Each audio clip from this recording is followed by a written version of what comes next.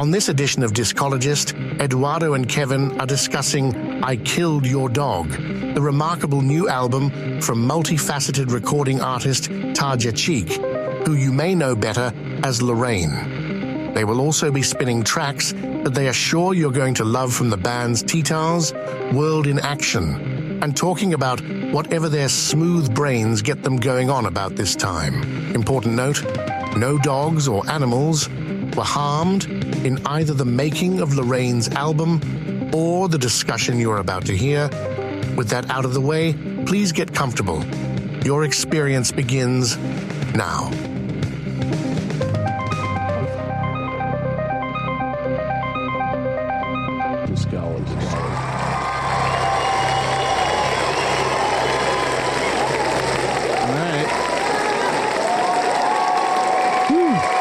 A crowd that loves small brains, sir. Small, smooth walnut brains. Walnut sized? Yeah. I've been doing a lot of walnuts because they're good for your cholesterol. They are. Is what I'm told. They're very good for cholesterol. I've folded in like a daily walnut thing. I hope my brain isn't the size of a walnut. Yeah, now. We haven't ever proclaimed, literally ever, that this show is smart.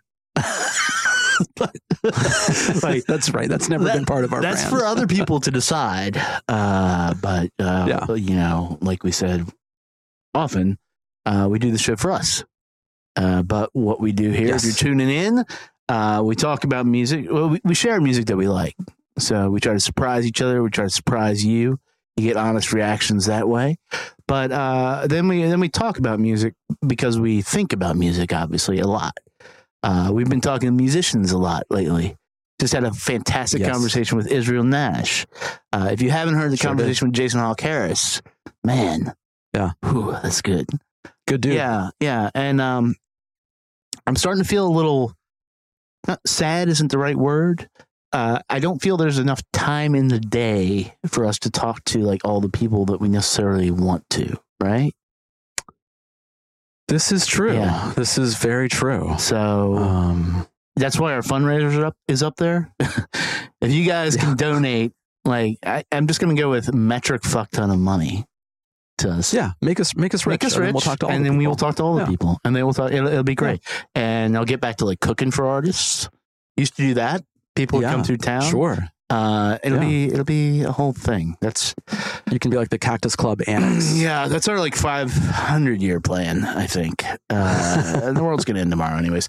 Welcome back to the show. We have a good one for you today. We're talking about Lorraine's "I Killed Your Dog." That is our feature today.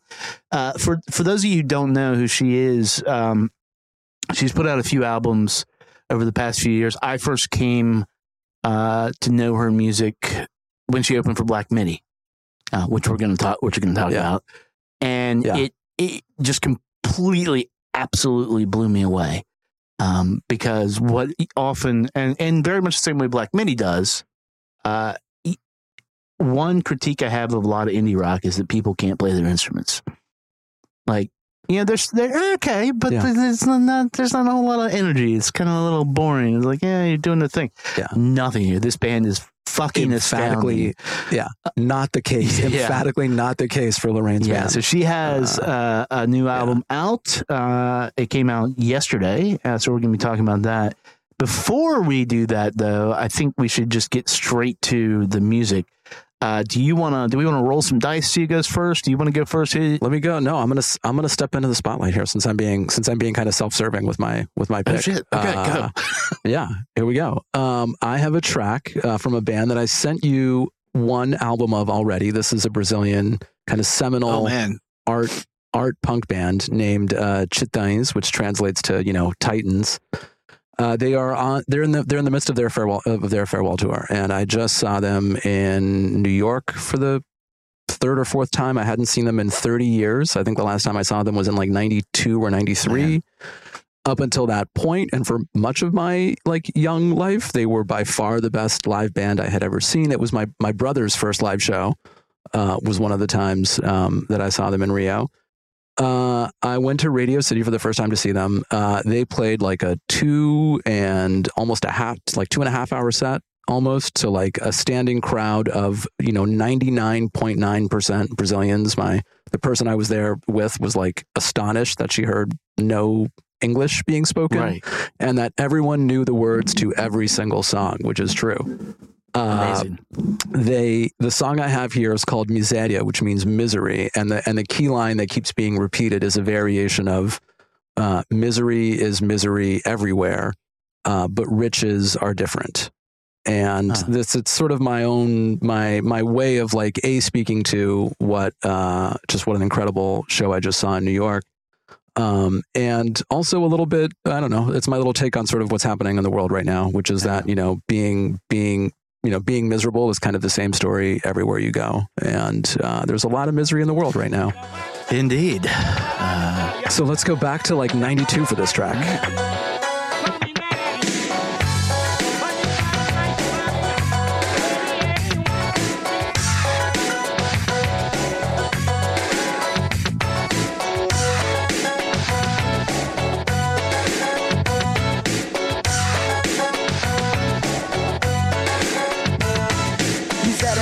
Em qualquer canto, riquezas são diferentes. Índio, mulato, preto, branco. Miséria, miséria em qualquer canto. Riquezas são diferentes. Miséria, miséria em qualquer canto. Filhos, amigos, amantes, parentes. Riquezas são diferentes. Ninguém sabe falar esperanto. Miséria, miséria em qualquer canto. Todos sabem usar os dentes. Riquezas são diferentes.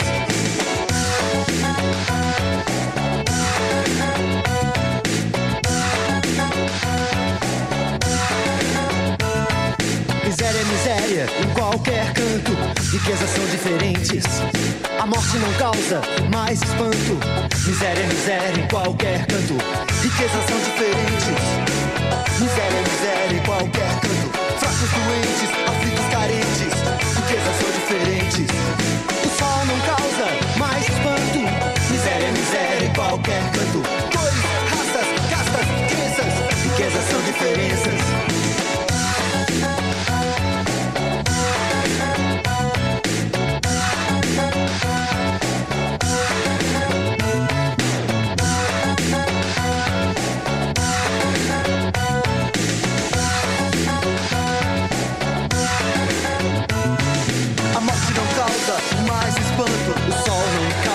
Mais espanto. A morte não causa mais espanto. O sol não causa mais espanto.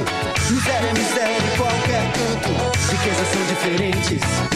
Cores, raças, castas, crenças. Riquezas são diferenças.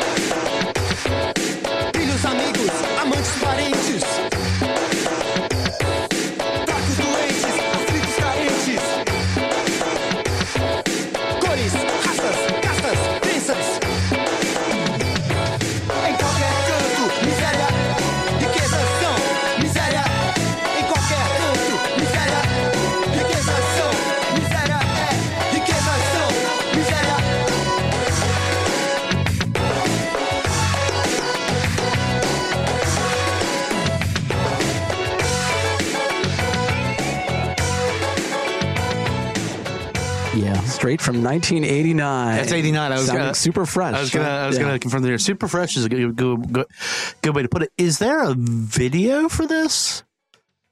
I don't remember if there was a video for this song. They made videos. Yeah.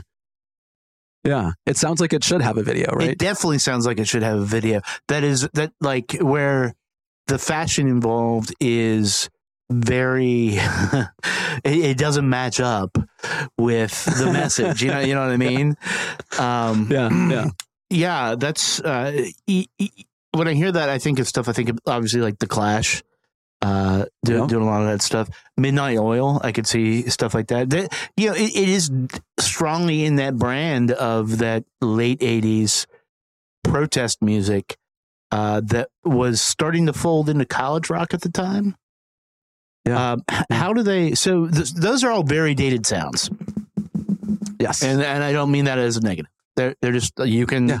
I know exactly when those sounds were, probably what drums were used and whatnot. When they play this now, what does it sound like? They are really faithful to this arrangement and this instrumentation. Wow. Okay. It's really, they really keep it close to this. And this song would have been, I think they were first kind of played on Brazilian radio in the early 80s. So they have a journey that is very much like, their early 80s stuff is very clashy. There's some Elvis Costello in there. There's like early sort of, first and second wave punk stuff. And then by the time they get to the late 80s, they're sort of more interested in like, pop sounds and they get a little bit more arty. There's sort of more Talking Heads thrown in there. And, this for me is like a really important record for me. And I know you had gravitated toward their more 80s sounding stuff explicitly rather than their punkier stuff. Yeah. And this was to give you a sense of like how much weight they still attached to this song. They opened their encore. It was like a 4 or 5 song encore, and they opened it with this song, which I thought was a really great choice. Yeah, that's so they're on their farewell tour. Yeah. So one of them, there like were the 8 Eagles? members of this band. Like hell is freezing over. No, there were 8 members originally. One of them has since passed. His daughter is on the tour and sings some of his songs. Another one of them had throat cancer, esophageal cancer, and is speaks in a rasp and can still sort of work through his songs, but they're old, and they have not softened their politics with age, which is the other great thing is that they're singing songs that are explicitly critical of capitalism and the concrete jungle, all those sort of like 80s formulations of like things that are bad in the world. And they're still with it. How big were they back in the day, would you say? Oh, they were huge. They were huge. They were one of. Is there an analog for like the top American group like this? At the time, I mean, you would have heard this on the radio, like alongside Phil Collins, and in Brazil, like that's how they would have been. The first time I saw them, they were co-headlining kind of a festival date, and there was about 45,000 people there, I think. The second time I saw them was in a theater in downtown Rio that was packed to the gills, and there must have been probably 4,000 or 5,000 people there. Radio City was a near sellout at 6,000 people here in the U.S. So that's, I think that's impressive for a Brazilian band to be able to do that. Yeah, that's great. I kind of want to look up now and see if they were like where they would have been played in America. Where they would have went? Where they would have been played on American radio. Like what markets? Yeah, I don't. Yeah, it's possible they had, I'm trying to think, they do a few English language things, but they never really made a play for markets outside the U.S. other than that live recording that I sent you. That was them playing at the Montreux Jazz Festival right. in like 1988 or something. Man, that's good stuff. It was their, the Radio City show was, they talked about the fact that they came to New York in the late 70s to go to shows at CBGB's as like, teenagers and in their early 20s. And so to be, headlining Radio City some, 45 years later is pretty freaking rad. Yeah, that's amazing. That's somebody should contract Ry Cooder to do a documentary. He's good at that, right? He would be so into it. He would get along with so many of them. We'll email Joaquim and see. Talk to Joaquim. Talk to your dad. Fantastic. So it's. You mentioned given the state of the world today, I think weirdly that ends up being we end up with themes for episodes somehow. I don't know if it's just we pick up vibes, but the track I'm going to play is a couple of weeks ago. You heard us talking about if your friends make music, it's our job to support that. In however way we can. We have a mic, we have a show, we have lots of listeners, so that helps. But also, on social media, we're shouting out everything. But this particular band, World in Action, it was such a surprise that it happened because of who's in it. It's a 4-person band. 3 members of beloved Milwaukee bands, and one Kelsey Kaufman, owner of the Cactus Club, on drums. Oh. And, she's been busy as hell running the Cactus Club, which is just an amazing space. She's done an amazing job. So when I went in there one time and talked to her real quick, she was like, yeah, I'm playing drums for some spiky punk band. And I was like, what? Like I knew she played drums, but what is going on here? And ends up being World in Action. They're self-described as anarcho-inspired peace punks, formed as an outlet to channel ever-growing anxieties about the current social and political climate. They have a 3-song EP out. They played Bayview Bash, which I sadly missed that set, but the name of the track I want to play is the last song on the EP. It's called Final War. And, given everything that's going on, I think a lot of historically the punk scene is, most people know this, is anti-violence, So it's sort of antithetical to what you see. Like the person, oh my God, they must be super violent. But the point is, this is a very socially conscious band. They're using tried and tested tools, sounds to get their messages across, and I love this, and I love that she's doing this, and I hope they play a lot more shows because I definitely need to see them. So, anyways, this is Final War by World in Action.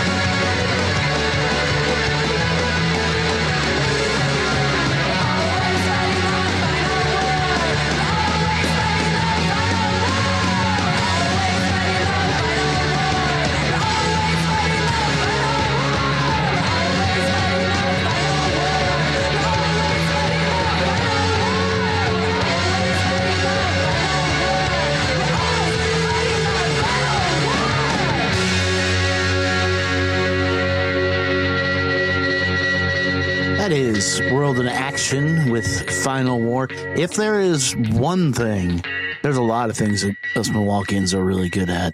But if there's one thing, it's making punk music. Metal is right behind it, but yeah. That was great. I was thinking back on something that our listeners won't have heard yet, but from our Israel Nash chat, where he said something like, you're out at a bar, you got a beer in hand, there's a band playing, like that's pretty universal. That's just like, no matter who you are, you're going to respond to that. And if that band is on stage, like that's just a great, that's like everything I like about kind of traditional punk folded into one track. Like there's a couple of different sections. The transitions are like kind of telegraphed, they're coming, you're anticipating them. There's like a sort of a shouted chorus that's this this repetition of a phrase that sounds kind of militant and like a mantra of some sort, and just to like tie it to the sort of theme. I mean, we're like renewing a cycle of violence right now that's been going on forever, and presumably every single time there's been this thought of like, oh, this will be the final blow in this thing, and it really never is. Never. We're always fighting our final war. Yeah. So I think do they want to? Huh? Go ahead. Do these guys want to play in December? I'll ask her. They want to book a show like mid-December. I mean, she owns a club, so maybe. Along those lines too. The conversation with Israel Nash, which you'll hear next week, people. Like so, he talked about the not needing, and not in an elitist way, or not saying these were elitists who need this, not needing, a doctorate to understand the music. And so, and where music just like, you hear it, you know what you're in for, you know what it is, and you get what you expect. I love this. And that I don't put on a lot of punk these days anymore, but this is not I've just been like cranking the shit out of it. I cannot. I've missed them play 3 times, and I got to see them. But I live down the street, so we'll get in on that. Okay, so rad. That's some songs that we like, love even. We're gonna move on now. We're gonna take a quick break. When we come back, we're gonna talk about Lorraine's fantastic new album, "I Killed Your Dog."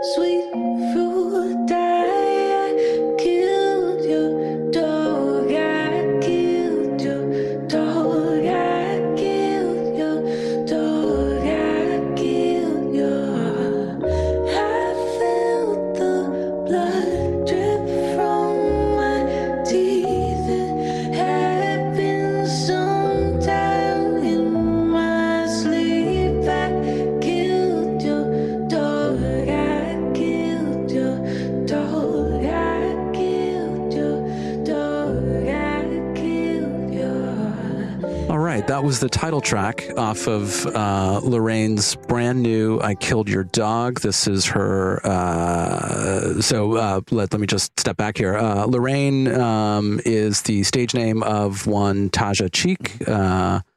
This is the third release under the Lorraine moniker. There was a self-titled in 2017 and then Fatigue in 2021. Taja takes a lot of pride in the fact that her music is I think kind of hard to categorize in a lot of ways. I tend to agree with that. Was listening back to some of her old stuff, and the first song on her self-title starts out as this kind of sultry R&B piece, kind of like what we just heard. Yeah. But then it dissolves into this weird little guitar fugue that's a little bit like, is it West African pop? Is it krautrock? Is it like math rock? Is it just a groove? And I think that's kind of emblematic of what Lorraine sounds like. Some of that headiness, if you will, is probably related to the fact that Taja Cheek has also been really busy as a curator in the art world. She has a distinguished career as a curator. She was recently at PS1 MoMA, and I think runs her own DIY space in Brooklyn. And all of this has led to this music being tagged with the with the sort of experimental, too smart, smarty pants language that can be off-putting, and that I think, we should point out Taja herself rejects. She really doesn't want to be talked about in that way. Her two kind of musical partners who are part of that phenomenal live band that you heard us talking about are Andrew Lappin and Ben Chapoteau-Katz. They're credited by her as sort of being co-musical directors of where this is going. And I'll just emphasize again, you'll hear us say this like a dozen more times. If you've seen this band live, you know how good they are. Yeah. Recently they were, you said you saw them opening for Black Midi. They also opened for Animal Collective, and it might be hard to like not get tagged with an experimental music label if you're opening for those acts. But nevertheless, this is by Taja's own account. This is kind of an exploration of certain parts of femininity that she felt were off limits for different reasons. And I think somewhere she described this as sort of like, this is her basic bitch record. So it's an album anti-breakup record. I think it has to do with like inflicting with how intimacy provides unique windows for you to inflict pain on the people you love. Mm-hmm. And it seems to kind of meditate on some of those ideas. And I think, to me, this is really of a piece with her other releases. Her albums tend to have this kind of unique rhythm where they sort of alternate what feel like, full traditional songs with sort of sketches and little fugues and things like that. And those are often the result of, sort of loops and ideas she keeps around forever. She sort of famously just records a bunch of things and sits on ideas for years before she uses them. That she's also used the phrase like approaching songness to describe her approach to music. And I think that's kind of right. I sort of spoiler alert, that's a little bit how I think of her records. And let me talk about that for just a second, because what you just heard was probably, if you didn't know her work, I mean, that's equal parts, maybe Chanel, maybe like Juliana Barwick, for example. There's sort of like a sultry quality there as well. The repetition of the phrase makes me think of like conceptual artists like David Nauman or something like that. But this still sounds a lot like a Lorraine record. And I'm just going to, like, the headline for me is that if I hadn't read up on this and if I hadn't sought out a lot of this information, this would have scanned for me like just a continuation of what Lorraine is doing, and not really sort of a significant departure from what she's done in the past. And I think that and I don't mean to sort of push back on her resistance to being thought of as being experimental and heady, but I just couldn't help but think of, like, in the art world, in the non-musical art world, half of the work is kind of the conceptual nature of the piece, right? Yes. Half of the work is explaining your thinking, right? And so you can present a blank canvas, but the concept behind that blank canvas has to be important. You probably made the canvas from scratch or something like that, right? So it's just to say that the process is just important as the final product. And as a standalone record, I like this as much as I liked her previous records. Yeah. Having seen the band live, what I'm really excited for is not so much the release day of this album, but rather what it's going to sound like when I see her at Songbird again in late October. Because I think to me, a lot of these things are not going to feel, the ideas on this record are not really going to feel totally fleshed out, and they're not going to feel really fully explored, I think, until I see this live. That said, this has already been tagged with like a best new music, and there's a lot of buzz, and people seem to think that the record is brilliant. And I don't think it's a bad record. I think it's a very lush, warm sounding thing. I've been testing out new headphones because I'm trying to get away from the Apple AirPod world. And what a great time to be testing some, master and dynamic, new little earbuds. This is a really lovely recording. The bass on it is just so warm. It does all these weird loop things. It kind of makes you fight to hear the lyrics. They're sort of buried under many layers of sound sometimes. So it's a really, like, I'm fully on board with kind of the praise for this record. But it leaves me feeling a little bit like there's something I'm not quite getting, because again, to me, it sort of is going to feel incomplete until I see it live. And while I recognize how much work and craft went into the record, I'm not sure I would have really gotten all that had I not sought it out for myself so that we could talk about it. Yeah. Let's let our listeners hear a little bit of it, in case they haven't already. This is the final track on the album, New Year's Unresolution. Oh yeah, sorry. This is the lead single, everyone. And this really is a great encapsulation of everything you've been talking about. Yeah.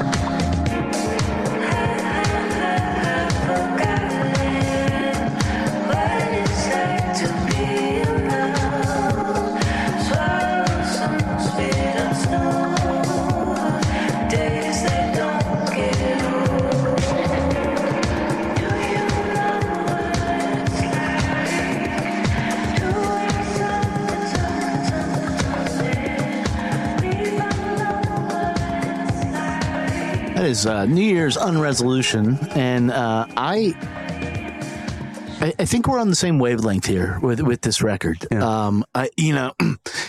Obviously we each internalize stuff very, very differently. I will say that, like I said, that Black MIDI set blew me away, and I think it was because you expect one thing because of how, and she addresses this by saying, black women, black music, black art is often presented in one way. And so you bias, like uncontrollable bias. Yeah. You expect one thing, and then you get this, what she actually is. And it does take a minute to catch up and wrap your head around it, to say like, okay, what's actually happening here? When I listen to this, it's clear to me that her, and I think this generation that she's in, has now internalized like a lot of the music that you and I grew up on. So it's just part of the lexicon now. So I'm talking about like Radiohead. I'm talking about Tune Yards. I'm talking about like Tame Impala is in here. Obviously Black MIDI is a newer band. The other one is like Frank Ocean.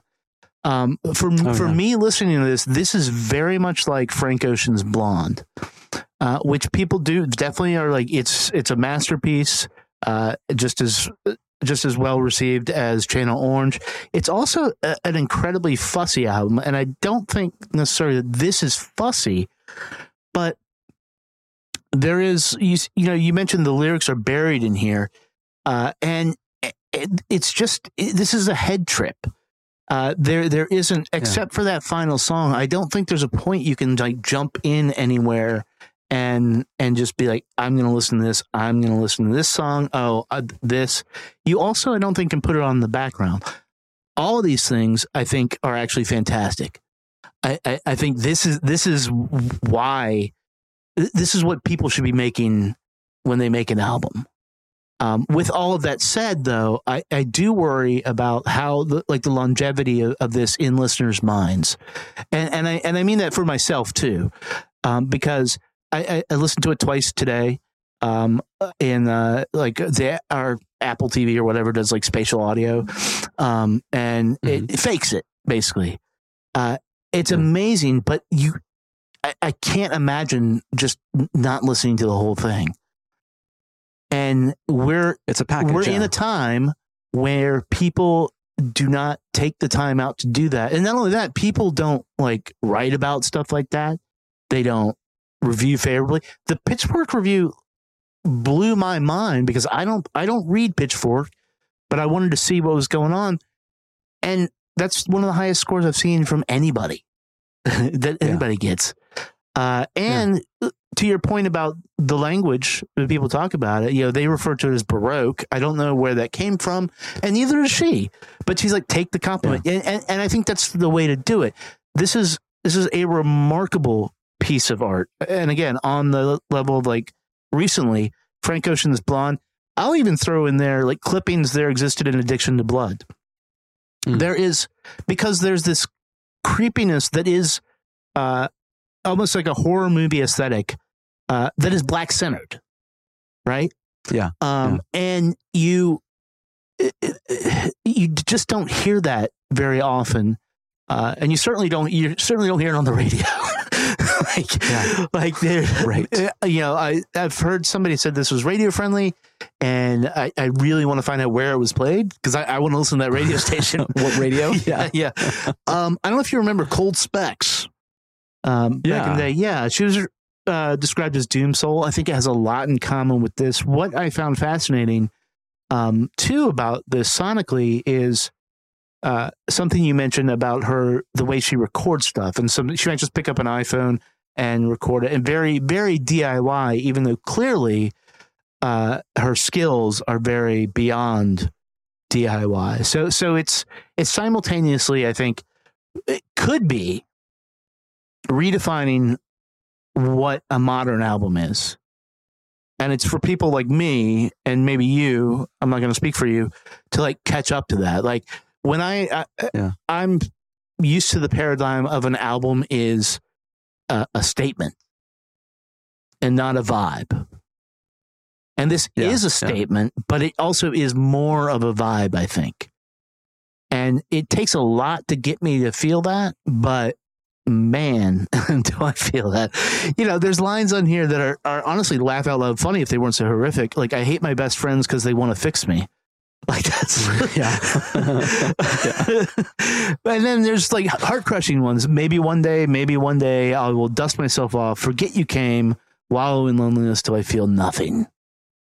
This is such an outrageous emotional statement paired with the sonics to make it hit, that all that kind of gets buried. It's overwhelming, and it's overwhelmingly psychedelic. I don't know if people have talked about it in those terms, but it is one of the most psychedelic albums I've heard easily in the past 10 years.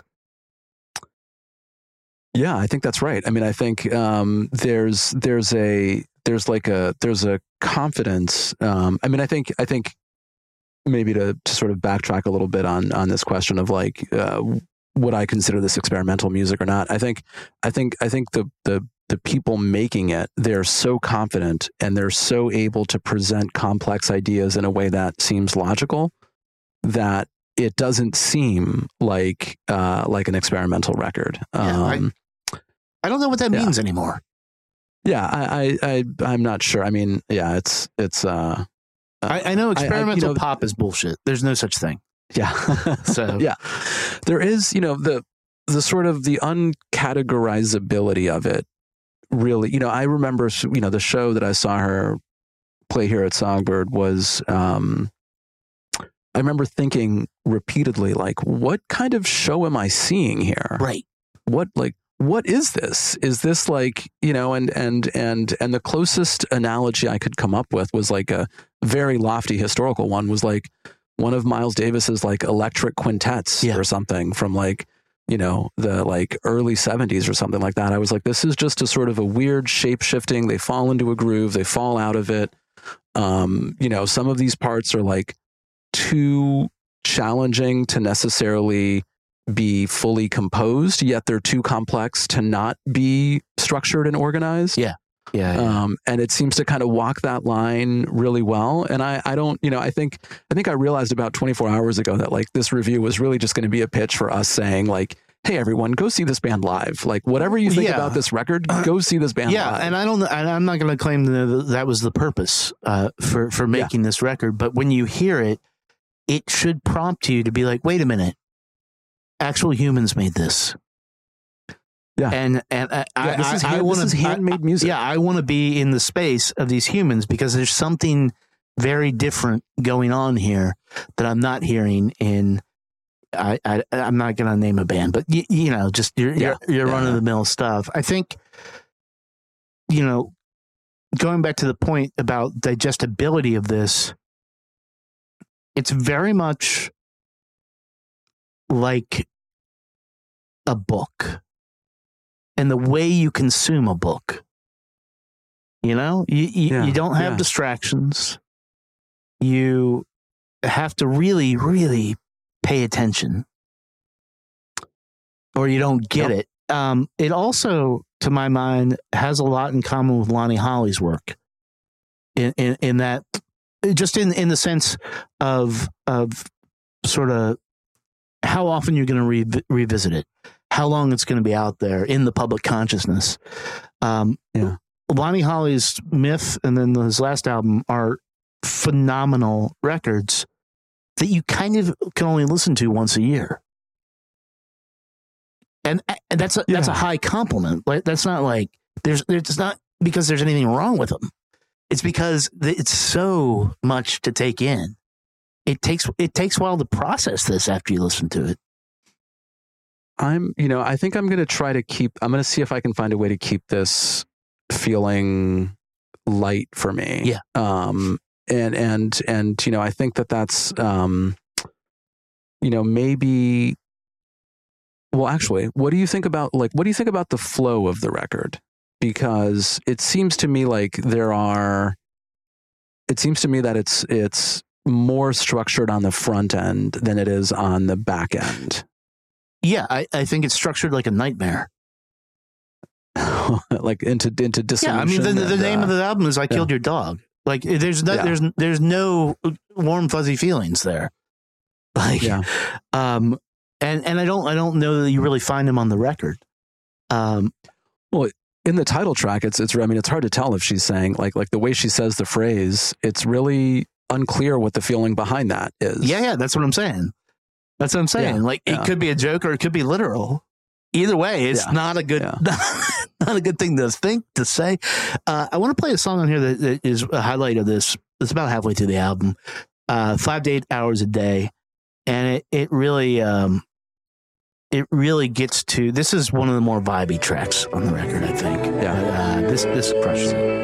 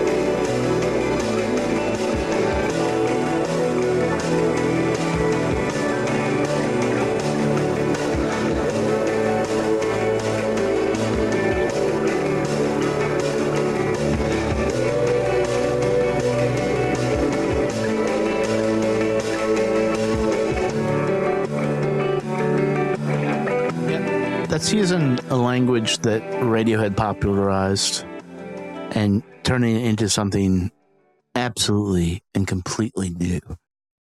And it's just it's triumphant as fuck.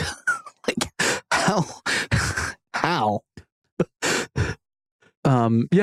It's kind of, it's like Lux in some way. Yeah. It's just very, very rich. And it's a little, because it's so sort of like pastoral and kind of quasi folky, it's sort of, that the opening stretch of the song kind of lands for me the way the, the song on the mountain on the Jamie Branch record. Oh yeah. Where it just sort of comes out of nowhere and feels like a big vibe shift. Yeah. And then the second half of the song is just a whole other trip. Yeah. Yeah. It's so you asked me how I thought of it, and the front half versus the back half. Like, how do you consider it? Yeah, I have the same, the thing that gives me pause about the sort of tracking of the record, and maybe this is actually what I really like about it, is the fact that What's That Song is the second to last thing on this. Which is, we're not going to play that because that really is best discovered. That's just showing off.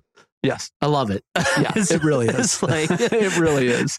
The more I hear this, the more like I know it's coming, and every single time it's just a thrill to hear them pull that off. Yeah, that is, and I don't know. Will they do that live? I don't know. Like, I have no idea. That could be like a whole 5-piece, intermission live. Yeah. Like that could be it's impossible to know.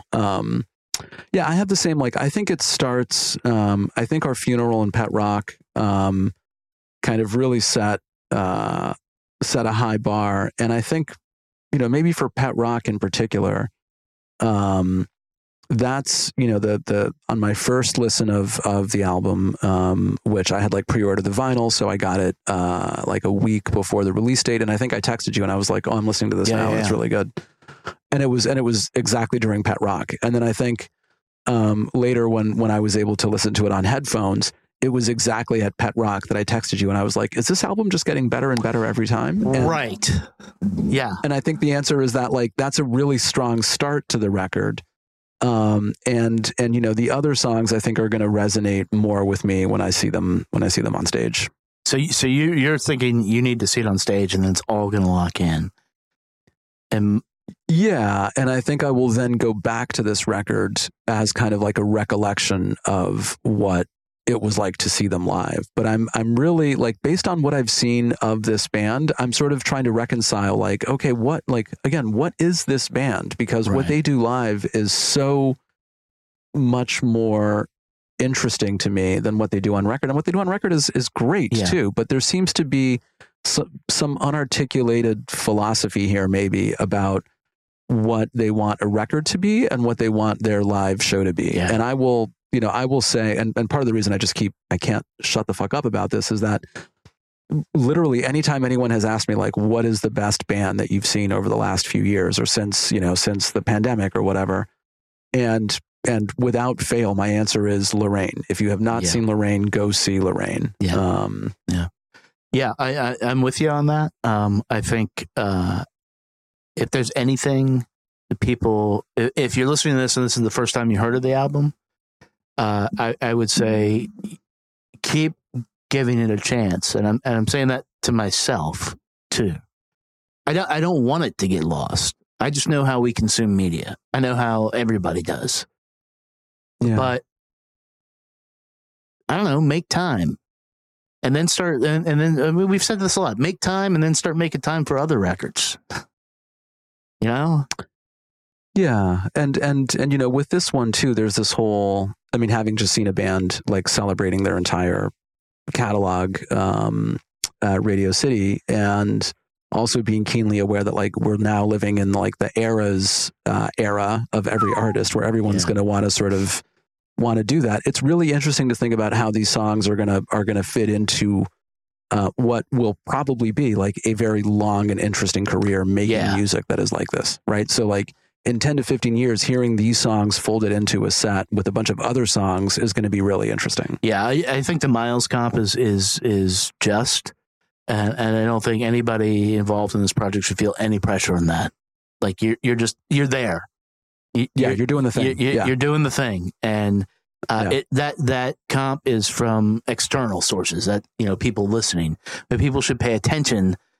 Like they do now in hindsight to what Miles was doing. They should pay attention now because it's happening now, and you have a chance to be a part of it. Which I would hope. I think from what you've said about her, what I've read about her. And this group, that's kind of what they want, the DIY-ness of it, the community of it, bring it back to like, this is about people. Yeah.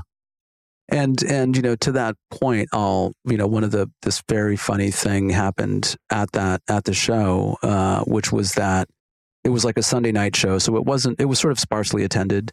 A couple of notable DC folks were there who I shall not name. But maybe 2 or 3 songs into the set, she kind of leaned into the crowd and said, like, how's everyone doing tonight? And we were silent. Like everyone was just like, is she performing? What is happening? Like everyone was so transfixed by what we were seeing on stage that it took us a second to realize she was talking to us. And at that point she kind of laughed and she was like, are you guys okay? Like everybody come in here. Like, is everyone awake? Like what's going on here? And I chatted with some people afterward and we were all just like, no, we were all just shell shocked from what we were seeing. And we just couldn't really summon the energy to like, leave our bodies to talk to someone else. Yeah. So, great album. I Killed Your Dog on the Rain is out now. Go get it. And we used to have a rating system. It was buy, stream, or pass, I think. Here's what back when we believed in things. Here's what I'm my final word on this is just buy it. Even if you might not, like, I've been in am I going to listen to it a lot before I buy something now? Because I'm running out of room. I have too many records. But this one, just buy it. It may sit there. It may sit there for a year. But I think you're going to pull it out and be like, oh, yeah, this one. So, we're going to take a quick break, come back, and let you know what's coming up. And, maybe talk about some issues. I don't know. We'll see. Hang tight. I'm forgetting. Don't move too slow. Will I lose feeling?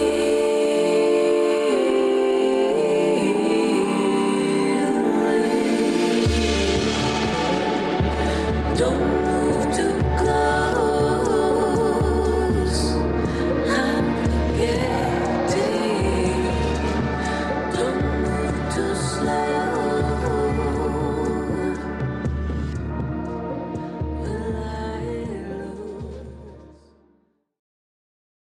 Okay, Lorraine's I Killed Your Dog is out everywhere now, as is World in Action's EP, as is Eduardo.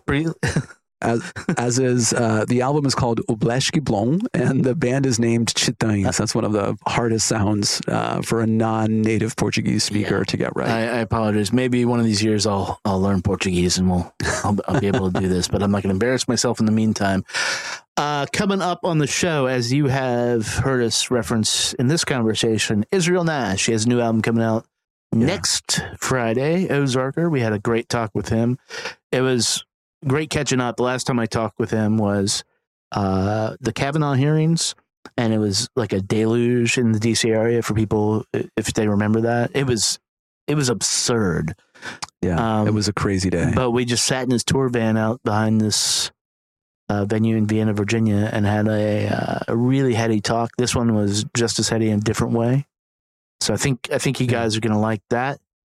We are. You know what I wasn't able to interject in that discussion is that the his band, they encored with For Dead in Ohio, which is relevant to something we talked about on there. Yeah. And when that happened, I was like, oh my God, it's all coming full circle, because I remember he came out and played that song with a sneer. It's all connected, man. You know, just so angry about, it's as we all were about Kavanaugh. Yeah. Yeah. It's all just, at any rate. So that's coming out. And then we only have a few more episodes left. This is a short season. Almost been a season. We may do a few more interviews. It just depends what comes our way.